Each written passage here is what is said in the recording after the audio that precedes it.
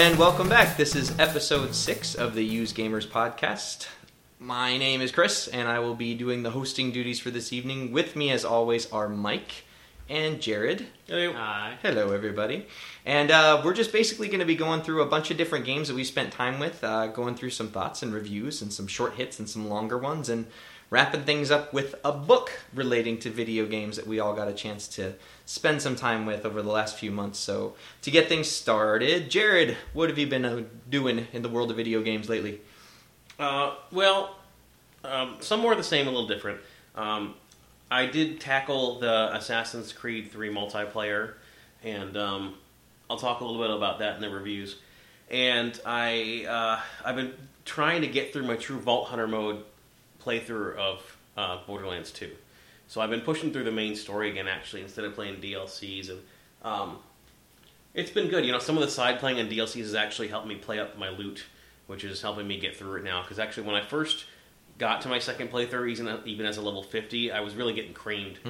I had a lot of points, and especially the Mr. Torg DLC, I've gotten some real good loot from there, so it's been pushing me forward. Also, on a note for Borderlands, I mentioned in the last podcast these things in the Sir Hammerlock's Big Hunt DLC that were these like iridium furnaces, is what they look like, and I didn't know what they were for. And we like to avoid spoilers, so we actually just posted on our Facebook page a link to what that is. So if you're interested, again, we're just the Used Gamers on Facebook, and you can go there to check that out. And for all other stuff too, you know, we're looking forward to people. We actually have a couple people on there now, but anybody else who wants to come on and let us know things you want to see in the show, or just chat with us or whatever, get on there. So that's what I've been playing mostly still right now. The evergreen Borderlands 2. Yeah, forever, probably. Till the end of time. Mike, what have you been playing? Well, I mean, I've been spending most of my time. I picked up Dead Space 3 when it came out, so that's been pretty much the majority of my my gaming time, which, you know, I'm going to give you kind of more of a rundown of it in the reviews. But, I mean, I will say I am enjoying it. It's definitely not my favorite of the Dead Space series, but I'll tell you a little bit more about that a little later. More Star Wars? Oh, I mean, I haven't been able to get into it as much. I've been kind of, you know, trying to get through Dead Space, you know, so I could, you know, give it a good review. But, I mean, I still managed to poke into there every once in a while. So that's kind of like my game that I play when I just, you know, have some free time and jump in there. When things free up. Yeah. Mike is planning a wedding for anybody who doesn't know Mike in person, so those things tend to take a little bit of your time. Just a tad, yeah. Well, speaking of weddings and being married, my wife was gone for the better part of the last week, so my video game time went way up from where it normally is. So I was able to play clean up on a couple of things that I hadn't gotten around to finishing, and then just fool around with some things that I hadn't, some new things I hadn't played with too. So I finished up Dead Space 2, which I had talked about a lot in the last episode, and I really enjoyed that. You know, there were some points in that game that stuff got a little tricky, and I didn't know if it was from being overwhelmed with enemies or there not being enough, you know, ammunition around. And I will admit to something that I've done very infrequently. Actually, I don't know that I've ever done it, but about 3/4 of the way through the game, I went and knocked the difficulty level down to an easier difficulty level because I wanted to keep progressing through the game. And I remember thinking, you know, that's okay. I just kind of want to see how this wraps up. So that probably helped things along a little way, but I really, really like that series, and I kind of debated about whether or not to pick up Dead Space 3 right at launch. I ended up going for something else, which I'll talk about later, but that was a lot of fun. Speaking of finishing up weird things I haven't played in a long time, I finally finished my playthrough of Metal Gear Solid 4. I've been spending a lot of time with my PS3, which I guess you could call that a playthrough of a game, right, Jared? Or I watched a really long movie. Yeah, I mean, I think when I beat that game a long time ago, and I think I spent more time watching cinematics than playing that game, actually, which is, I mean, Metal Gear's had a lot of cinematics, but none like 4. It was unbelievable. And equally, you probably found equally as confusing as all the rest. The plot turns are really weird in the Metal Gear series. I love the Metal Gear series, but it's often very confusing. Yeah. And you know, tell me if you felt this way too. When I played 2, you were playing Raiden, and all I wanted to do was be Snake. Right. And now in this one, I'm playing Snake, and all I wanted to do was be Raiden. Like, whoever I'm playing is not as cool Right. As who's surrounding me. And I know they're making a game with Raiden that's coming out. Yeah. That's like a Bayonetta, it looks We Are like. Rising Revenge. Yeah, so I don't know if I'll like that, because I don't know if it's my kind of game, but it's really intriguing, so. Yeah, the demos on Xbox Live, it's pretty frantic. It doesn't play anything like a Metal Gear game, and I kind of gave up on it because I think I wasn't grasping the mechanics right. But it's very much like a Bayonetta, like it's all over the place. But yeah, I think that one of the criticisms of this game was that like it kind of like put too neat a bow on everything. It like tied up all the loose ends, but I didn't get that at all. And maybe just because it's been so long since I've played through some of the other games in the series, like you kind of get to a point where I'm like, I'm just going to let this wash over me and just go, okay, if this doesn't make sense, then I just accept it doesn't make sense. And, definitely tons of overly long things and just, a callback to every moment of every game that's there. It's like, remember when this happened? Remember when this happened? I'm like, yeah, I get it. You're going back because you're wrapping things up. But I will say at one point late in the game, you get to play through one of the first levels of Metal Gear Solid, and the graphics switch over to a PlayStation 1 era like graphical style, and that's pretty cool. Yeah. And I thought that was pretty impressive. And it ends up being like a dream that Snake was having or something. It was pretty cool. I'm still not certain, having played through that game, who Big Boss is at this point. Like there's so many confusing. But you got to watch all these 45-minute debriefings to explain it. Doesn't make sense now? I don't know. There was too many things like where different characters were Big Boss and then weren't Big Boss, and then it's hard to keep up with. Right, but then other than that, I played through. I picked up The Cave, which was Ron Gilbert's new game with Double Fine on XBLA. We'll talk about that in the reviews a little bit more. That was a ton of fun, a much shorter gaming experience. And then I finally got to spend some time with the real Super Mario Brothers 2. You guys are familiar with the way this worked out. We didn't get the real Mario Brothers 2 in America. Right. They reskinned another game because it was too hard.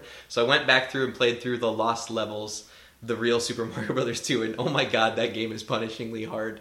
I can see why it didn't come out here, but I had been actually listening to a book on tape called Super Mario. It's basically a history of Nintendo, and that got me thinking about old Nintendo games. So that that was an evening that I spent with that. So that was fun.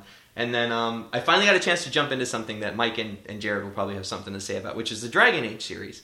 So I have Dragon Age. What do they call the one the Ultimate Edition? I don't know. It's it's Dragon Age Origins with all of the DLC and Awakening and Game of the Year, whatever that edition is called. And then I have Dragon Age 2 as well. So I finally opened up Dragon Age and installed it and got everything in there and started playing through it. And I've played about an hour and a half of this game, and I really don't like it at all. And I'll explain why. And I think it's because you have to think about it in terms of when I'm playing through this game. So here's the things that I have a problem with right now. The graphics are really ugly. This game does not look good. And I've seen what it looks like on PC, and it looks beautiful. So I know the game was gimped to be on consoles. So, again, I'm not a graphics whore that way. So I'll say, okay, that's fine. I give it a pass for that. The battle animations, I really don't like those either. Those frustrate me. And I go, okay, well, it plays like a role-playing game, right? It's not really an action game, so I have to let that go, too. My protagonist doesn't have a voice now. Well, that's okay. That's the way games didn't used to be. I think the thing that's hard for me is you take everything that was done in the way that the Mass Effect series, worked out, and you have to parse some of that out. It's not the same game series, and I shouldn't expect it to be the same game series. But it's something I'll plug away at some more. But just at first, glance of spending a short period of time with it, not grabbing me yet at this point. So I know I'm going to give it more time, but I'm not jumping in going, oh my god, I can't wait to play more of this game. Real quick, Mike, before you get in here, this is one time that this would be so much better as a video podcast, because I wish you could all have watched Mike's face every time Chris said something. He was like biting his own finger to get in there. So you go first. Well, no, I was just going to say that I find it interesting because your big complaints were how it looked, the fact that the character didn't talk, and the battle animations, how they were very kind of scripted. And it's just funny though, because in the second game, your character talks. You have a conversation wheel, much like Mass Effect. Much more simplified. The look of it is a lot more kind of crisp, and of course the battle is a lot more fast paced. It's a little bit more of a button masher. But it's funny as those because there was a lot of people who were really mad about all those changes. Right, they didn't like the way that the second one turned out. But yet, from what I've heard you saying, I would just say you just wait Maybe till you play the second one and you'll like it a ton better. So yeah, I mean, Yeah, so that's all I'm going to say with that. Cause I can go, And you know, to be honest, your criticisms are fair actually, because it clearly was designed for PC. It was designed to be a game, I think, that was a lot of pausing, you know, picking tactics for your group and then going. And I didn't really like playing it that way. Yeah. And so I actually played it on the easy difficulty, so I didn't have to do that stuff. So I could play it more like without pausing, because I kind of don't care for that. I like, you know, action to happen. It's more exciting and fun to me. Graphically, it's just a little older, so right. It's not going to look as good.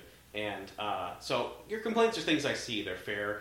But the big thing I think that people liked about the first one that they felt was lacking in the second that you may find is how story-driven it is. Sure. And the story of this one actually is really, I found to be really good. With you having a certain amount of control over the story as well, which I thought was great. Right. In terms of, you know, not just like, good versus evil playthrough. That kind of doesn't matter, actually. You can kind of play it however you want. Right. But just there are a lot of choices for, like, factions and who you want to go with, and which gives it some replayability. I know Mike's played it, like, 7 times. How many times have you actually played it? 5?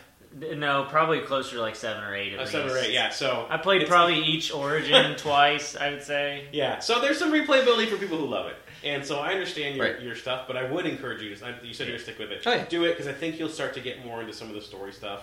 And you'll definitely like the second one better then. I bet you will. Maybe. And so we'll see. What Origin did you pick out of curiosity? I followed your guys' recommendation in the Human Noble. No, okay. Well, that one will help you get through it, because definitely the storyline is... I feel like it was kind of designed with that one in mind, because it does seem to develop a lot better, and you actually... It feels a lot more ingrained in what goes on. Some of the antagonist that you play against in this is kind of important in the Human Noble story. It's kind of not in the others. Yeah. And so it gives you a little more. Yeah. So I agree. I think it was.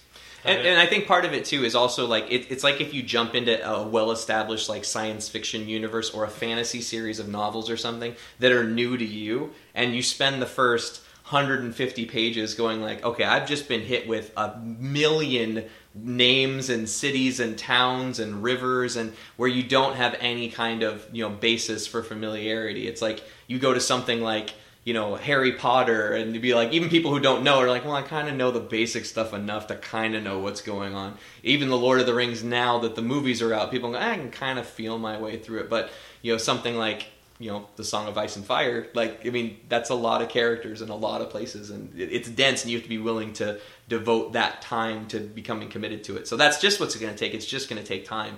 And I'm really interested to see how the relationships play out, and I know there's a lot of characters that are really cool that I'm looking forward to getting to, but I think I was just a little taken aback by the way that it didn't grab me. But again, just realizing it's a different game. And like Jared said, like, yeah, I didn't tend to play Mass Effect with the starting and stopping the way that, I mean, it's designed to be played that way. You can play that way. There's nothing wrong with it, but it feels weird to interrupt actions constantly to be able to, you know, and that's just a function of the fact that you don't have 150 hotkeys that you can use and just map it all out to a Xbox controller that doesn't have that many options. But yeah, it'll be interesting to play through. So since that fantasy universe sort of let me down a little bit, I decided to go back and get kicked in the crotch again and started playing through Dark Souls. And God, that game is just evil. Like, it's just evil. Like, it you know, it's like, I forgot how punishing Demon Souls was. And I've made it through one extremely minor boss after probably dying, you know, a dozen times. And it's just, you know, the penalty for death is so steep. And the learning curve is so high. It's like, I don't know what it is. I don't know what it is about these games, but I'm enjoying it as much as that can be enjoyed. It's the same part of me that wanted to play through the Lost levels. It's this punishing Nintendo-era feeling of, I don't know, accomplishment when something works out right. So I'm going to try to stay away from walkthroughs, stay away from cheats, stay away from hints, and just see how far I get with it. But I know my attention's going to be pulled away by stuff like BioShock and other things coming out. And I would like to play Dead Space 3 too, so I'm looking forward to hearing what Mike has to say of that. And the last game I've been spending a lot of time with is for my 3DS, actually, which is something I don't spend a lot of time with, which is the new Fire Emblem game that came out. This was a series I'd never played before, so I'm having a lot of fun with it. Strategy RPG, and I'll talk about that some more in the reviews. But speaking of reviews, we're going to jump right in. We'll go with Jared to start things off with his discussion of Assassin's Creed 3 and the multiplayer. Yes, so yeah, I finally got to get into the multiplayer, which historically I haven't actually been a huge fan of. Typically, my experience with the multiplayer would go that I'd play it for a little while, it's kind of fine, and I get really bored with it. And what I found with this multiplayer is that it was exactly the same.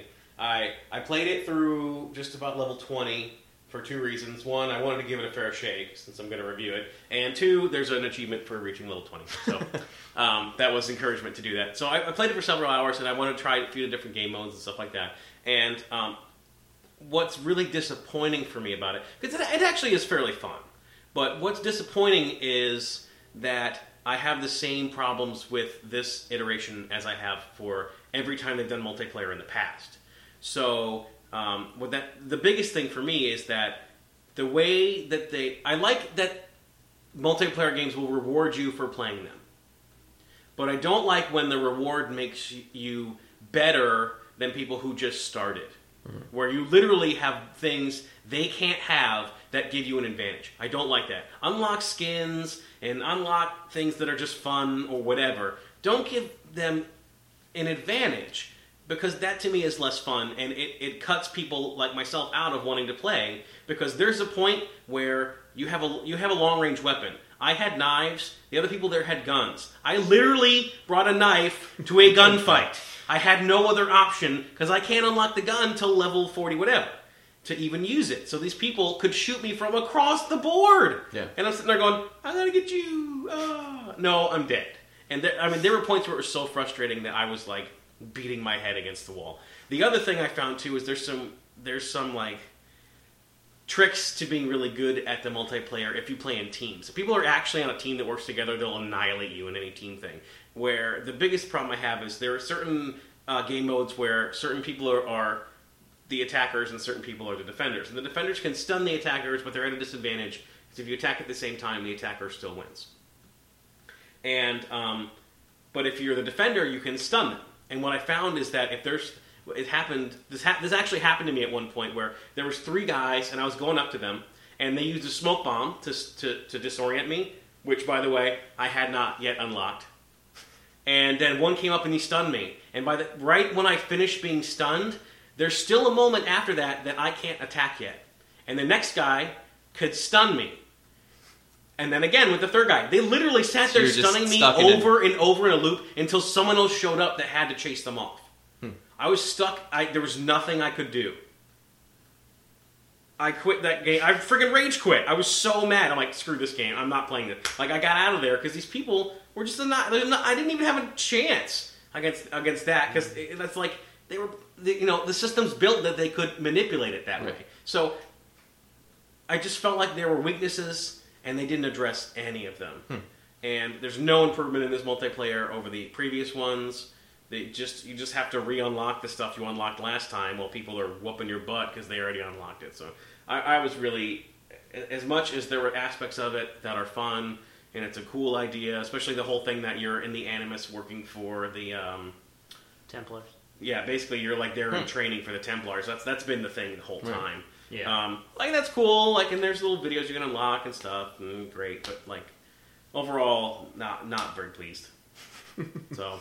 Yeah, sorry, Ubisoft Montreal. I love you, but I think a lot of times when games nowadays design the multiplayer, especially the versus, I think they're designing them for the hardcore multiplayer people who sit there and play it all the time and learn all the strategies and have a team of friends that they play with all the time and all that kind of stuff. I think that's what they design it for. I don't think they necessarily design it for people like us. I think the co-op, like horde modes and stuff, are designed more for people like us that work better in that kind of setting. That's fine then. Just know you're going to alienate a certain amount of your audience and be prepared for that.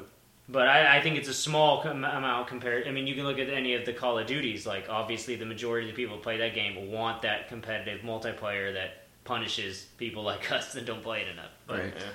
Yeah, I mean, it's that whole thing about each game tries to fill a certain niche, and obviously the multiplayer is not designed, or at least that one's not designed for us. At this point, like, I don't like the trend that everyone thinks they have to do multiplayer. Right. And I'd rather you just, if you don't have a franchise that really lends the multiplayer, just spend that time making my single-player experience better, and I'll be happy. Now, sometimes it surprises you, like with Mass Effect 3 and stuff, but I don't know. They've been doing this multiplayer for a while, too. They've had several iterations, and it's just that.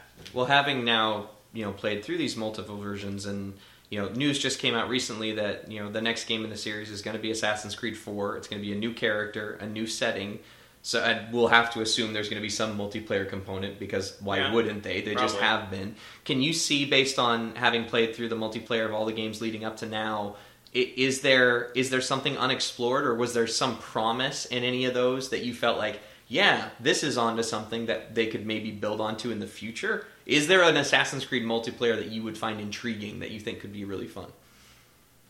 Well, if I would have to guess, just out of, I mean, this is my personal thing, and I like kind of like what I was saying is, I think maybe a more mission-based, cooperative kind of one would be cool. Maybe there's a castle you have to storm, and you and your friend, or even multiple friends, are all assassins, and you have to go through and use cooperative tactics in order to siege this castle.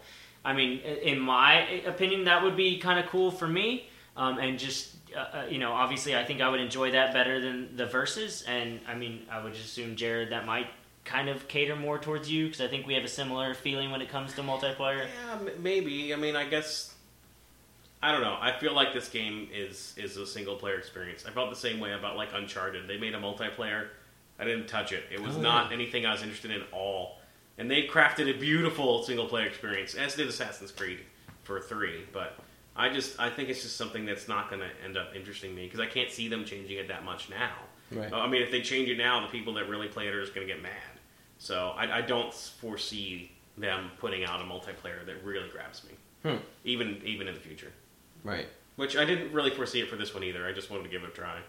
That's cool.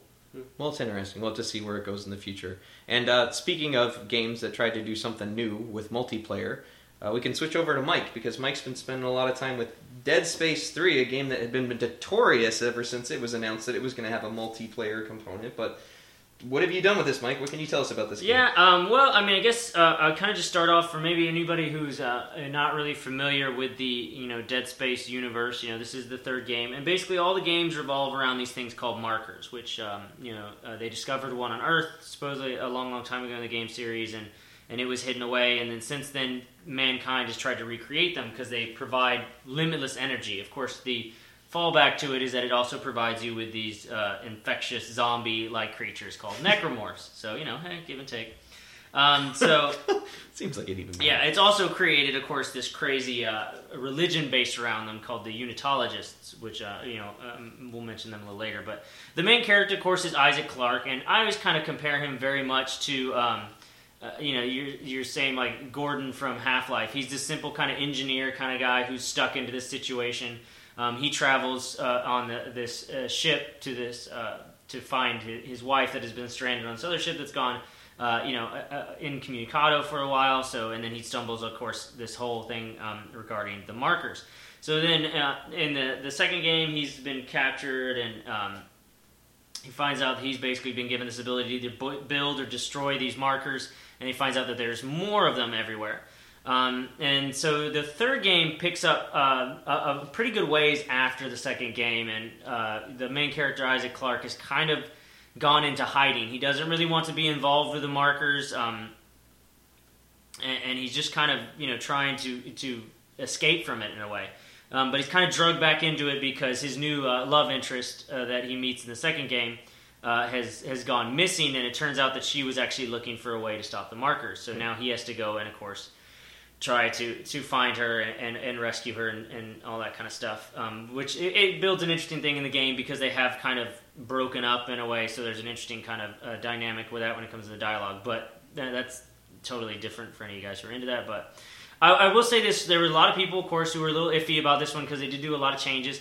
For the most part, it still kind of is the same old Dead Space. The first part kind of gives you a really big hint into the differences because the first part of the game, it's not the corridors. You're running through this kind of city slums with a submachine gun. You don't have your special suit on. You just have like a leather jacket and everything, and you're shooting at the radical Unitologists that are coming after you because they want to kill you because they feel like you're going to stop the markers from killing everybody, which is kind of what they want to happen because, well, they're crazy religious people.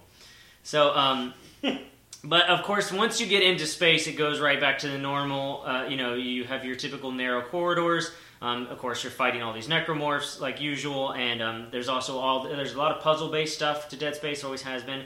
They have a lot of the same ones returning, as well as some new ones that are really fun. One which is a engineering electronic interface that you'll run into every once in a while, which is really cool. It causes you to have a lot of you move your left and right thumbstick and have to draw these kind of patterns, and it really kind of tests your coordination with your two fingers to see if you can pull it off in a timely fashion. So those are kind of fun. And then, once you get down to kind of the planet, it does change a little bit. The areas do open up a little bit. It's an ice planet. It's called Tau Volantis, and they use kind of ice storms for kind of more of a corridor kind of feel to it, to still kind of make it feel that same kind of space station wise, but it definitely is a little different. Also, you do kind of go underground a lot, so that allows you to still kind of keep the corridors, and when you go up top, you have to worry about your body temperature instead of air like in the other games when you went out into space. But they did a lot of changes. They added a new crafting system. In the other games, you picked up credits and were able to buy new weapons, ammo, med packs, suits, whatever. While in this one, it's actually more of a resources based. There's no cash in this one. You pick up resources and are able to build things. Instead of selling things, you deconstruct them. Of course, you can also, the big thing is the weapon construction, which I kind of really didn't get into too much. It's kind of fun and it's interesting to add a little things. But in the end, I kind of just like the basic guns. Even in the earlier games, I didn't use a lot of the special guns that you picked up. I usually just stuck with a few ones that they gave you right at the beginning. Right. I felt like those kind of covered it. Although I will say, like with your basic plasma cutter that you have, I did add this kind of blade onto it, which increases the melee damage of it, which I kind of like that. It was fun to kind of play with. But if you do want to find new ones, it does definitely promote experimentation. If you build something and you completely don't like it, you can disassemble it down to all the parts that you used to make it. So it's not like once you make something, all those parts are gone. Yeah. You can also pick up blueprints throughout the world, as well as get blueprints from your friends, which we'll talk about the co-op in a little bit. Upgrades on the guns are now interchangeable. You'll pick up these little circuits that are, they'll have different stats to them, damage +1 or whatever, and you can stick those in the guns, which is pretty nice, especially the fact that you can actually take them out and put them in a different gun when you make a new one, let's say. Ammo is universal in this one, which I thought was really nice, because in the other games, cool. You had all these different guns, and you had to pick up all this different ammo and find out a way to carry it around your limited inventory. It was kind of a pain. In this one, you just get one little ammo clip, and each gun takes a certain different amount of ammo per shot, so that's kind of how it divides it up. So that was a pretty nice change that I thought they made. With the suits, for the first part of the game, you're pretty much just going to have one suit. Later on in the game, when you get down to the planet, you'll pick up a suit that helps you out with, so you don't have to worry about getting cold and all that kind of stuff. But for the most part, it's not like the first games where you picked up suits that increased your armor or health. You actually just upgrade that yourself. It's a universal thing. So you upgrade your health, it upgrades it for every single suit. There's also new suits that you can download that are pretty much just cosmetic. Like I use a suit that I got for playing Mass Effect 3. Oh, the like N7 rig. Suit. Yeah. So, those are kind of nice. But it is kind of disappointing in that, because it was kind of nice when you found the new suits in the first and so you don't get to have the cool animation where you climb you inside the... Oh, look, you do, but that's now, like the best part of the game. But suits are kind of more of a cosmetic look than actual function in this one, it gotcha. seems like. So, yeah. In this one, another new thing is they actually added in side quests, which was new to the series, which is kind of interesting. I've done it, most of the ones I've come across, and they're kind of nice. You get a big boost of equipment at the end. Not necessarily something that I would... if you did skip it, you're not really going to be missing out on that much, like just a couple extra equipment, but it's really easy to find stuff like that too, so, And it also, if you're like me and not really into the whole weapon construction, I don't even know if it's necessarily worth it, but that's totally up to you. And then, of course, the big change is the co-op, which I got a little bit of time to try this out.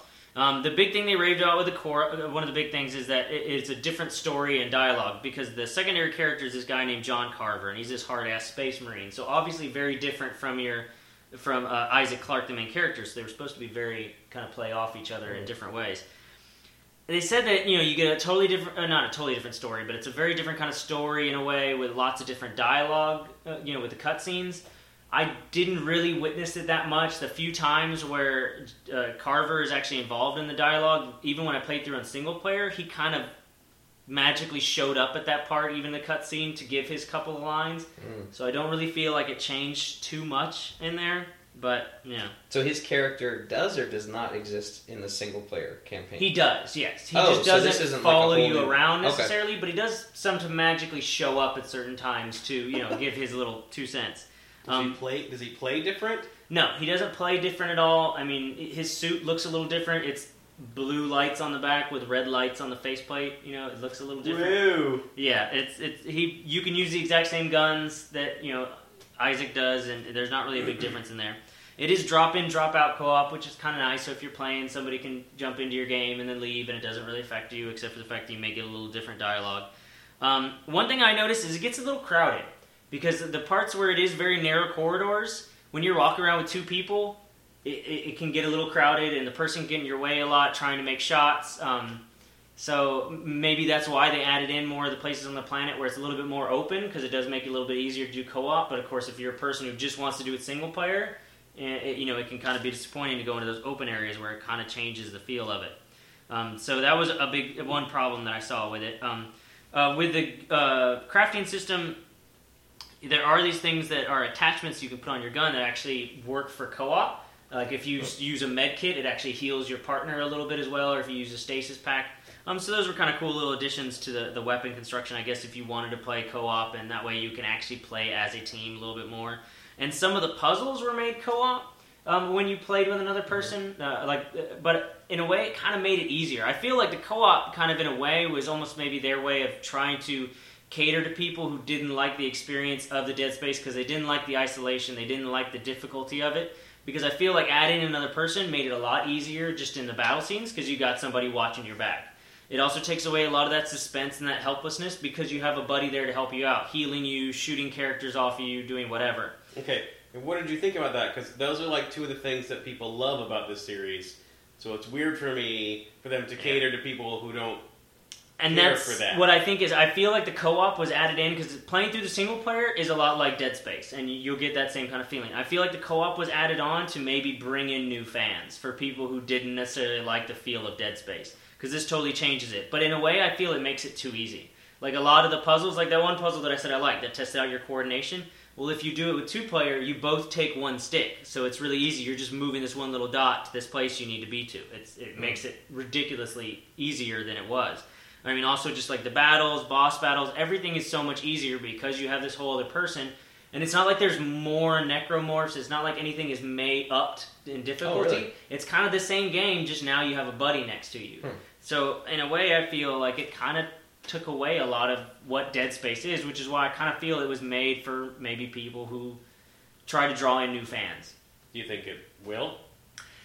Probably not, just in the effect that it's the third of the game, and Right. if people are already just not into Dead Space by now, they're not going to. And also, I feel like with the kind of stuff that they changed in order to incorporate the co-op, like the larger areas and the different things like that, I feel you might kind of alienate some of your original fans, which I already know. I've talked to some other people who are big Dead Space fans who are not big fans of the third one. Like me, it's definitely not my favorite. Second one's still my favorite. I mean, I still like it, but it's not really giving me the same kind of, enjoyment that the previous ones did. So Right. still a good game. I would still give it, a pretty good score. I would say if you're into Dead Space, definitely still go try it out. But, don't be expecting it to outdo the other ones. It's not going to be as good. But the storyline is I'm still getting into it. There's a lot of mystery to it, trying to figure out the beginning of the markers and what started it and maybe how they can finally stop it for good. So, I would say if you're into Dead Space, definitely go pick it up. But, just be prepared for dealing with a lot of the changes. Stuff being a little bit different. So do you think that some of that frustration of the co-op might be sort of... Could you intervene and say, well, maybe if you played it at a higher difficulty with multiple people, it might be more fun? Yeah, I didn't try that, but I think that would definitely add to it because of the fact that having that extra person does make it so much easier. If you, like I did it on normal, so if you did it on a harder difficulty, or even in like the when they open up the nightmare difficulty where you only get like the couple of saves and everything is scrounging, Right. I think it would definitely make it maybe a lot more of an enjoyable experience in that regard. But of course, if you're just into the Dead Space because you like the feel of Dead Space, right, the co-op is always going to change that, and I think always kind of take it away from that. So it really just depends on what you're looking for out of Dead Space. That's interesting. Yeah. So, well, we'll look forward to you continuing to play through that and see what you can tell us. And I'll probably get into that at some point. It did look fun. And again, we did like the first one. Have you gotten to play through the game at night with the lights off on headphones? Yes, I haven't done it with headphones. Because you have to do that with this series. But I have done it at night in the dark. Oh, you got to do it with headphones. Yeah, it's still got that ability to kind of make you jump. They still have those noises that pop out and that stuff. I mean, it's still Dead Space in a lot of ways. Mm-hmm. I will say that. Like, that's what I'm saying. Is if you like Dead Space, it's still got some of that in there. But they definitely did make a lot of changes in this one. Some of which are kind of nice and refreshing. Some of which, it's nice they had it in there, but it's not really, like, with the weapon construction. Yeah, it's nice. You can totally skip it and not even do it. It's nice to have, but really they could have skipped it and, wouldn't have made a big difference. And, of course, fighting like humans in this one is there's only a couple of parts. I will say that. Like, a lot of people worried, like, oh, you're fighting guys with machine guns. But there really isn't that much of that. The majority of it is still you're fighting necromorphs. There's only like a couple of scenes, and usually even when you're fighting guys, there are still necromorphs jumping out, and they usually kill those guys before you get a chance, and then they come after you. Well, that's good. I always like a three-way battle. Those are always fun, where you can play your enemies off each other. Exactly, yeah. Which is always a good idea. Take out the necromorphs first, because they're harder to kill, and they usually end up winning anyway against the weak humans. So use the bad guys to your advantage. Yes. Well, good advice for life. The good advice for life, that's right. Use the mutant aliens against your enemies. Well, Dead Space 3 was something that I had kind of thought about picking up, and I actually got into a text conversation with Mike while I was at the store trying to figure out what I wanted to do, and I was kind of getting into debate, or do I want to buy some new headphones? Do I want to pick up Dead Space 3, or do I want to get this game for the 3DS? And I ended up getting a game for the 3DS, which, I don't know, it just felt like something that was a little bit different. I've been hearing a lot about the new Fire Emblem game. Have you guys played any games from these series? Because you guys have long history with Nintendo consoles. Long time ago. So this goes back to Super Nintendo? Yes. GBA, I know, had several games. That's where I played it. Super Nintendo? Okay, I can't remember, Nintendo, but... and I think that's the last time I played one of them was Super Nintendo. I think they've existed in one form or another ever since then. I know there was a GameCube game, there was one on the Wii recently, and several on the GBA, but this was a series I hadn't really played through. So basic conceit of the Fire Emblem games is they're strategy RPG games that are usually quite long and contain many, many, many characters that can have a variety of different relationships and feature permadeath. So big parties, lots of different characters, and when they're dead, they're gone. You can't bring them back. Keep going. So that's kind of the hook, right, for a lot of people. And what do you remember of playing through these games? I mean, was that something you were interested in? You had fun with? What do I Did remember? it leave any impression at all? I remember... Okay, I don't like permadeath. Yeah. So, I remember getting frustrated by the game because if ever any character died, I'd be like, nope, reload, gotta redo it again. And I ended up replaying way too much of the game. And I didn't beat it. Because I just couldn't do it, Like, I've talked before about how much I love Final Fantasy. You can lose all of your party but one person and have one hit point. You win. Yeah, everybody's magically Yay, everyone's back. They're resurrected. It's fine. And so, that was what I love to do. And so these, I never really got into it. I played a little bit, and actually the whole genre of strategy games have never been terribly appealing to me because of that. I find that's even without permanence, I find that they're just... Maybe I just suck at them, but they seem too hard to me for me to really get into them. They seem really so challenging. I stop feeling like I'm having fun. Yeah. No, and that's interesting. Somebody, if you look at it, because the way that this game works, and I'm assuming the other ones are fairly similar, is it's these grid-based chapters where, I mean, the story has an overall narrative, which is told through these really, really gorgeous anime cutscenes, which look fantastic, especially when the 3D's turned on the 3DS.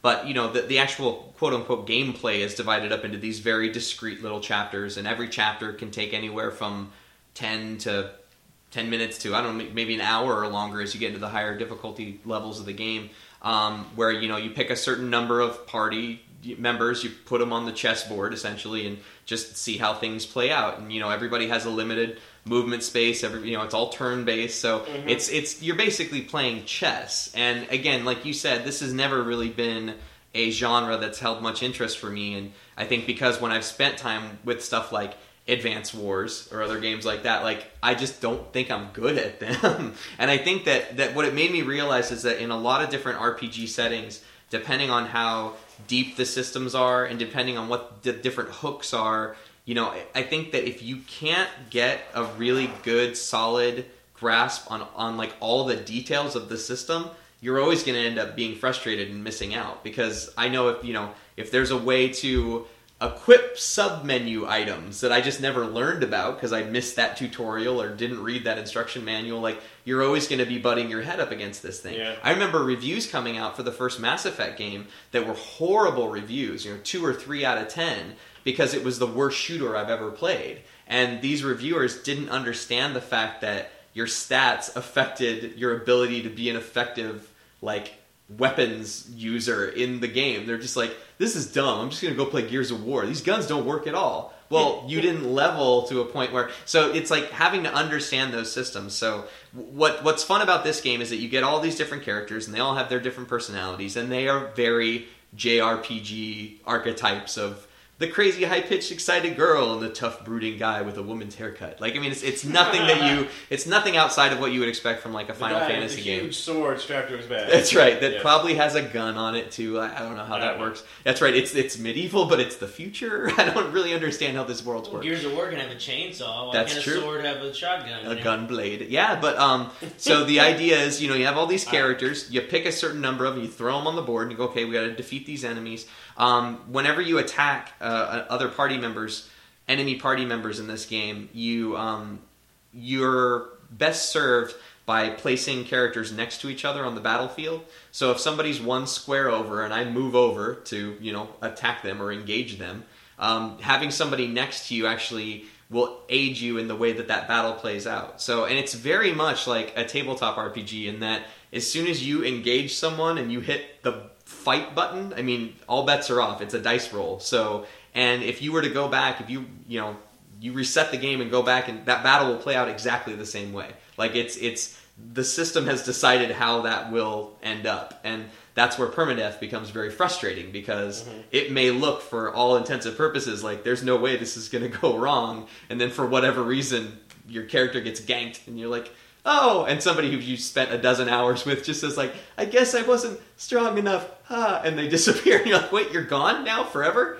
Okay, I guess so. There's a mode in the game that you can play that's not what they call the classic mode, where permadeath is not on. You can turn that off in this game, which I guess a lot of people are upset about, because that's not how it's supposed to be played, man. But, the way the battles play out in this little 3D animated thing, it's really cool. It looks fun. I mean, and there's tons of weapons, lots of different things to equip, and it's not a light sort of game, which is funny because picking up either that or Dead Space 3, like, for as much as there's different stuff you can do with weapons crafting and side missions and stuff like that, it's still a game where you can just like sit through and like muscle through a section. It's very vicarious and visceral action, and this is like the polar opposite. I'm basically playing like Japanese chess with these little crazy cartoon characters, so it's fun. I'm eager to play through the whole thing, and I've got a couple games kind of sitting around that, sort of closely resemble similar systems. I picked up Valkyria Chronicles for the PS3 just because that's a game that looked really interesting to me, but again, it's strategy RPG, which for the longest time I wouldn't touch anything that was a turn-based RPG. Like, I just did not like it because I think I didn't grasp certain fundamental parts of it. It's like, yeah, I played through Chrono Trigger when I was younger. I can leave all that behind, which is probably one of the reasons I haven't spent a ton of time with the Final Fantasy games. But as those games progress, you get these really interesting battle systems, and it just becomes something about, like, if I learn how to use the sphere grid or, what, depending on whatever your systems are, like, that's the fun of the game. So if you don't get the systems right, there's no fun in playing the game. Yeah, so. and turn-based is gone now, but... Yeah. As so many of the things we loved as young children are gone now. I guess they have to evolve eventually. But I still like my turn-based RPG. Yeah. Every once in a while you get a little gem that comes out that has turn-based to it. Yeah. It just is Mostly handhelds and stuff now. But yeah. Yeah, it's interesting the way that like the 3DS and the Vita and the PSP have become sort of in large part, the bastions of those really sort of throwbacky 150-hour RPGs, and I'm well served by the fact that I can just keep this thing on my nightstand, and if I want to sit and fuss with it for 30 minutes before I go to bed, that's cool. And I'm making slow progress through a game, and That's cool. That's nice to have. It's a good second game to have. That Mhm. when I'm not playing other things, it's just something I can keep going back to. It's also nice to have gaming that's not on the TV. Because again, two of us are married. One's going to be married in like a week. You don't get full access to the TV when you share a home with somebody else. You can't just assume like, oh, hey, honey, watch me play video games. I hope it's fun. Right. They don't want to do that. So it's nice to have a game that yeah, okay, we're watching TV and I'm still playing a game. So it's good for me. So strategy RPG on a handheld is the pro wife game system There you go. that I'm playing. Well, with just right now. handhelds are the pro wife. That's true. That's like my phone is what that's for now. There you go. Well, back to the console space. Mike and I got to spend time with a downloadable game that I think Mike played the demo of. I played through the full campaign of The Cave. Had you guys heard much about this game? This game really kind of came out of nowhere. It had been talked about and then just showed up on the marketplace one day. Yeah. I had heard little kind of hints about it coming out before it did, back before, X-Play got canceled for no reason. They talked about it, and they seem to be really excited, obviously, just because of, Double Fine's ability to make these really entertaining games, and it seemed like it sounded like a lot of fun. And yeah, I did only get to play the demo, but from what I did play, I enjoyed it. It's got that typical humor that you'll find in a lot of their games, just from the opening kind of monologue that you get. You can already kind of get the feel of what this game's going to be about. So I enjoyed it, but it is pretty difficult. I will say, it's a kind of a puzzle platformer game. And for any of you guys who maybe have problems with those, like me, I'm not really that necessarily big into a lot of those puzzle games, like Portal and such. Because I just kind of look for more. Even though I do enjoy games with puzzles, I just like them kind of more as an addition to the game, not the game itself. And that was kind of the thing I found with this one is I did get stuck a couple of times, and especially one time where I literally could not figure out the way to get past it. So I don't think that it would be a game that I would purchase to play. But I mean, I still enjoyed what I played through it, at least just even for the comedy aspect.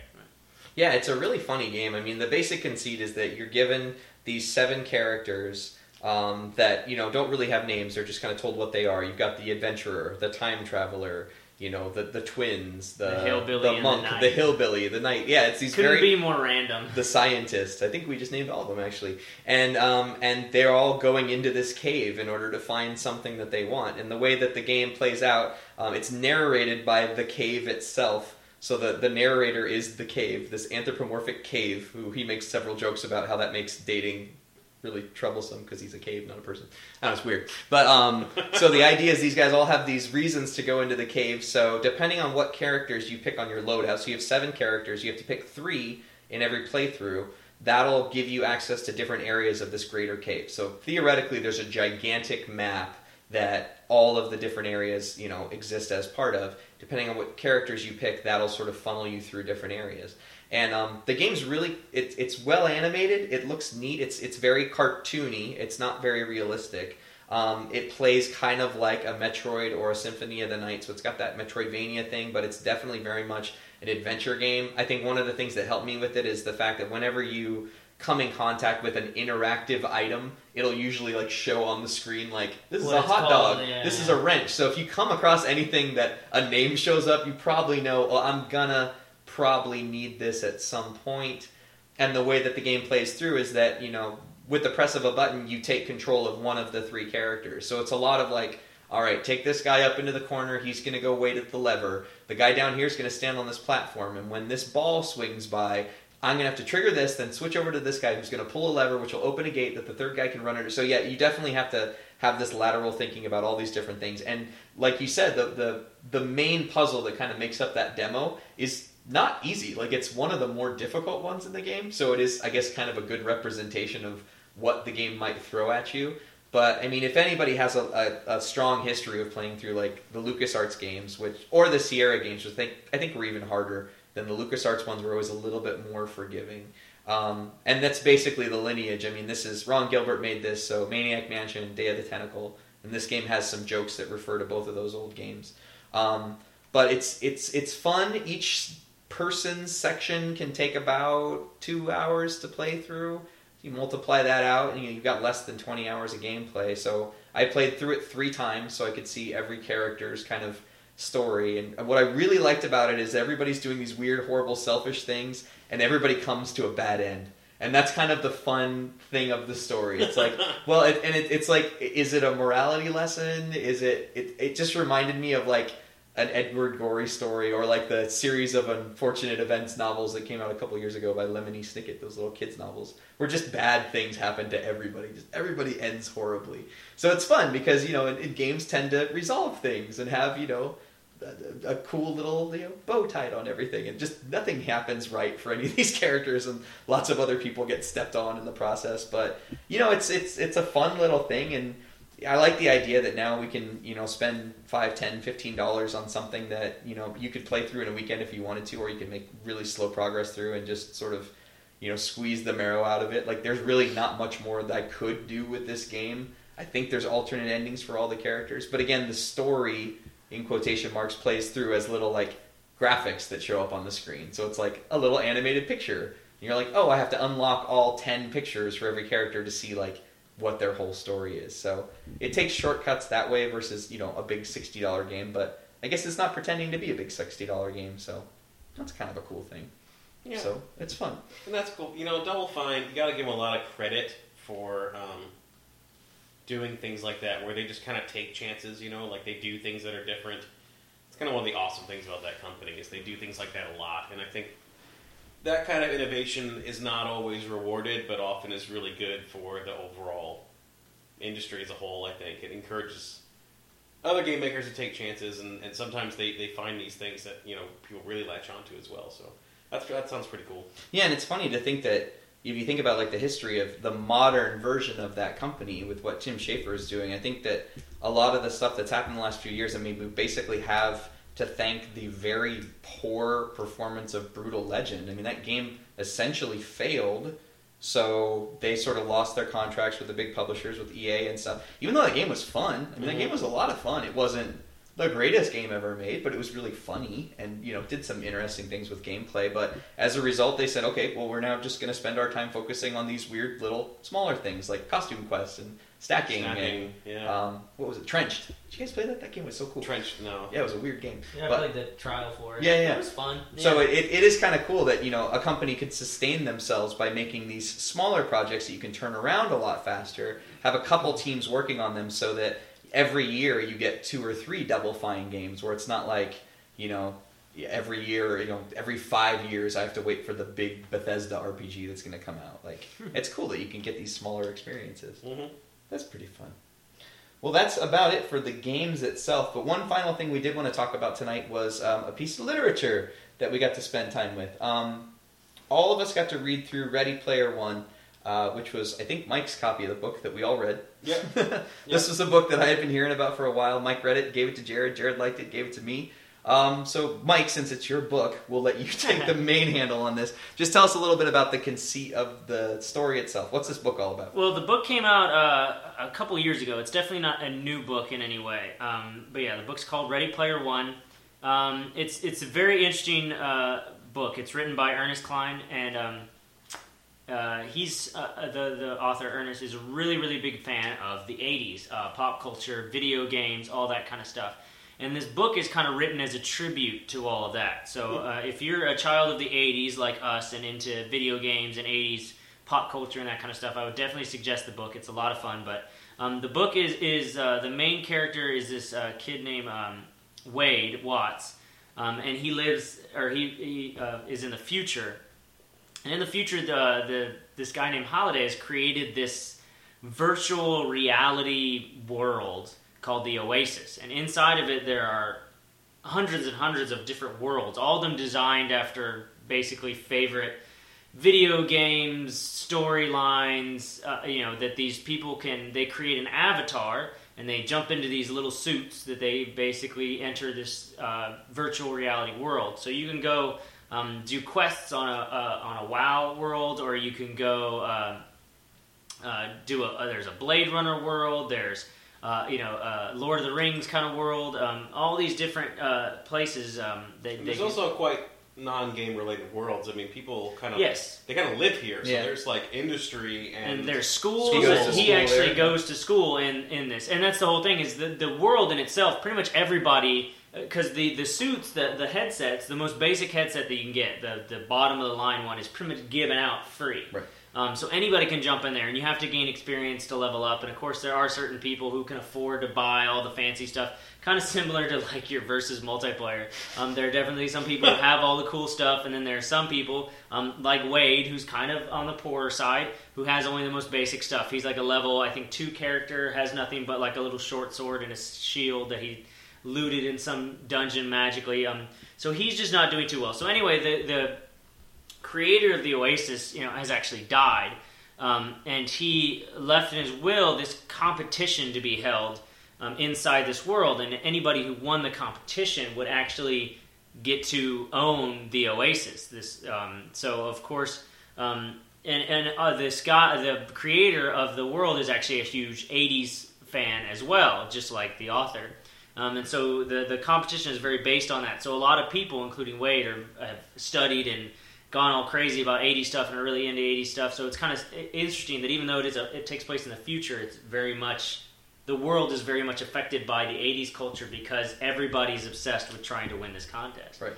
And of course he has a couple of friends that he has inside the world, and it's just a really fun book. It has a little bit of everything. It has some action, some adventure. It has some comedy. It has some mystery and suspense. It even has some romance. And Wade is just this little nerdy high school kid. So for any of you guys who grew up in the 80s, and were at one point in time a nerdy high school kid, you could definitely relate to him. And it was just a really, really entertaining book. I enjoyed every minute of it, and I didn't want to put it down, and I could even go back and read it again now and still enjoy it. Oh, yeah. Well, and there's so many little things in there so many references to, like, I'll be honest, I didn't even grab all what they were. There's a certain point you're reading through the book where you just hit a reference you don't know, and you'll just blow past it because you're not going to go look it up. But there's so many things that you'll hit from when you were young, or even if you weren't young, as long as you really lived through the 80s, but some of you liked, you'll really, there'll be a lot in here for you that I think is really cool. But also just the fact that he's following this quest. I actually think of this book as this kind of really good mystery as well, like him trying to get through these. Get these Easter eggs is what they're looking for. There's these 3 Easter eggs is what they're called in there to get them. Like the storyline, the driven part of the storyline of that too is what really kept me reading this book. Like I enjoyed the references. That was so much fun and it added a lot. But just the storyline itself had me totally hooked. Oh yeah. Absolutely. Well, because it's set up in such a way as not only is everybody competing to kind of get to this grand prize, which is, inherit this guy's fortune, inherit the virtual world, basically. The sort of, antagonist is the fact that this large corporation has been formed where, these people have this sort of unlimited time and unlimited resources to try to basically work together to exploit the system, to game the system so that they can win in order to take control over the virtual world so that they can profit off of it. Mm-hmm. So it's like, I thought that was kind of a neat idea too. Usually your bad guy is somebody who wants to destroy the thing you love or the people you love or the place that you love, but they want to keep this thing going, but they want to run it as this like ridiculous for-profit thing where it's kind of this like utopian oasis, like the name suggests, where now people just spend all their time because it can be anything you want, but these evil corporate people want to come in and make it something you have to pay for. It's such a funny little conceit, like, and so close to so many things that if you do care about things like movies and games and stuff like that, that sort of basic storyline is the kind of thing you think about every time you open your cable bill. I mean, it's like, it's funny to think that that's the driving force behind this fantasy novel. But to Wade's experience, when you see this character, if they took it over, it would destroy the world that he loves by doing that. No, so, exactly. Absolutely. They are in a very real way actually trying to destroy something because commercializing it, would twist it, would ruin it to him and make it less accessible for people like his character who are quite poor and don't get to do much there. So there's an aspect to that as well. I also think it was interesting how it hit on the virtual world of it. Through it, Wade gets a bunch of friends, and all of which, I mean, he knows what their avatars look like, and he knows little bits and pieces of stuff he's been able to piece together just from talking to them about them. But he has no idea who they really are. I mean, even there's one character in it who he has as his love interest, and as her avatar is this cute little brunette girl, but he has no idea if that's what she really looks like, if Right. she even is a girl. You know, he has no idea anything. Even his best friend in the world, he has no idea what he looks like or anything. So, and there's a big mystery, but they definitely do hit on that, is these people that spend their entire lives in this, and it almost kind of takes away from, for some people it helps them out with their, you know, socializing, for some people it takes away from it. I mean, it's definitely not looking at this living in this virtual world as necessarily, it's not saying like, oh, that would be the best way. It also does hit on the fact like this kind of affects people in some Right. negative ways as well, which I thought was good. You know, I like that he didn't just make it as in like, oh, if we all strapped ourselves into this virtual world, we would all be happy and perfect. Right. Because there definitely are some negative parts to it as well. Yeah, and the real world has become a pretty terrible place in Yes. very realistic ways. It's not Oh, like yes. post-apocalypse. No, it's just become a terrible, resource-drained, ugly, like not a nice place to be. Like in a very realistic way, and Well, yeah. people just want to get away from that. Even the main character, you know, he's poor, so he actually lives in kind of what the new slums are, which they basically take mobile homes and stack them on top of each other and make these skyscrapers of mobile homes. And then these people live inside of them, and they pretty much have to climb down scaffolding to get in and out of their homes. And it's just not a very good, obviously, lifestyle. But I think it's interesting how they made it to where, you know, the guy who Holiday, when he created this, he did make it to where it was free. And I think that brings in the whole thing where even these poor people are able to get on to this virtual world where somebody who's very kind of socially awkward, like Wade is, you know, he's this little chubby, nerdy kid. When he gets on there, of course, it's all about your words. It's all about what you say because, you know, how you look obviously doesn't matter. And he's, you know, really kind of crafty and witty and kind of a smartass. So he actually does really well in the virtual world. So it's just kind of interesting to see how that plays out, that whole dynamic of where he's this poor kind of nerdy kid originally, and then once he's able to get into the Oasis, then he's kind of more in control. And but then, of course, at the same time, it really does still affect him when it starts talking to real people. You know, he still is kind of, when it gets to real relationships and actual real discussions, he's still a little kind of awkward. Right. So, but it's really, really good. I would say anybody who's into video games, 80s pop culture, any of that kind of stuff should definitely pick it up, check it out. It's a lot of fun. So, yeah, the name of the book is Ready Player One. The author is Ernest Cline. So you can download it on your reader or go by a bookstore, even a library or something like that, and check it out. It's a really, really good read. Yeah, I think this is gonna be a part of nerd culture. Like, I think it's one of those things that's has built word of mouth. Because I think, Mike, you just heard about it that way, and then we heard about it from you, and now you're hearing about it from us. So I think it's gonna really be something that people really, really know about and stuff too. So. You can be on the cutting edge of that and be very, very cool and hip, nerdy people like we are. And he's a fairly new author, so I'm really actually kind of hoping that maybe he takes this as maybe a sign to make more books. Not necessarily a continuation of this book, because it does wrap it up pretty nicely, but maybe something, you know, similar, which I think would be kind of good. Jared made a good point to me before I borrowed the book from Mike. He said that, you know, one of the things that's weird is you get the feeling that, you know, with this novel, because it does have such a very conclusive ending and it has such a very specific voice and it has this conceit of all this referential tone for all these different things, like to the point where you said, like, you know, a reference is being made, but you're like, I don't know what that is, because sometimes they're spelled out and other times they're just thrown in. So it'll say, like, just like in the classic scene from Revenge of the Nerds, other times there's just a line from Ghostbusters, and if you know it, and that's a fun little thing for you as the reader. But you mentioned to me, you're like, yeah, you kind of do get the feeling by the end of this book that this guy kind of blew his load on this debut novel. I feel like he's kind of got nothing left from this well, but he's obviously good at what he did. He's a good writer. It's fun. It's a fun story that's also not poorly written, which unfortunately sometimes things have to be one or the other. Very high-minded and very flowing, but just sort of dragging, or really fun and exciting, but written at like a second grade reading level. So it's nice that you have something that can have both those things. Yeah, I agree. So I think with you, Mike, that you know, probably if he does something else, it'll have to be really different. But with how much I enjoyed this book, I would assume it would also be very good. It wouldn't need to be like this to be good, which would be awesome. Just the way he writes is really draws you in. And I'm not saying, not necessarily even using, but just using his love of video games and that 80s pop culture. I think he could still do a book that would be similar to this in the fact that it reflects that love, but not necessarily the point where it has all these little, like, kind of, you know, kind of points to that past or whatever. That's right. You know, Ernest, you can also love the 90s. Do one with that. The 90s were great, too.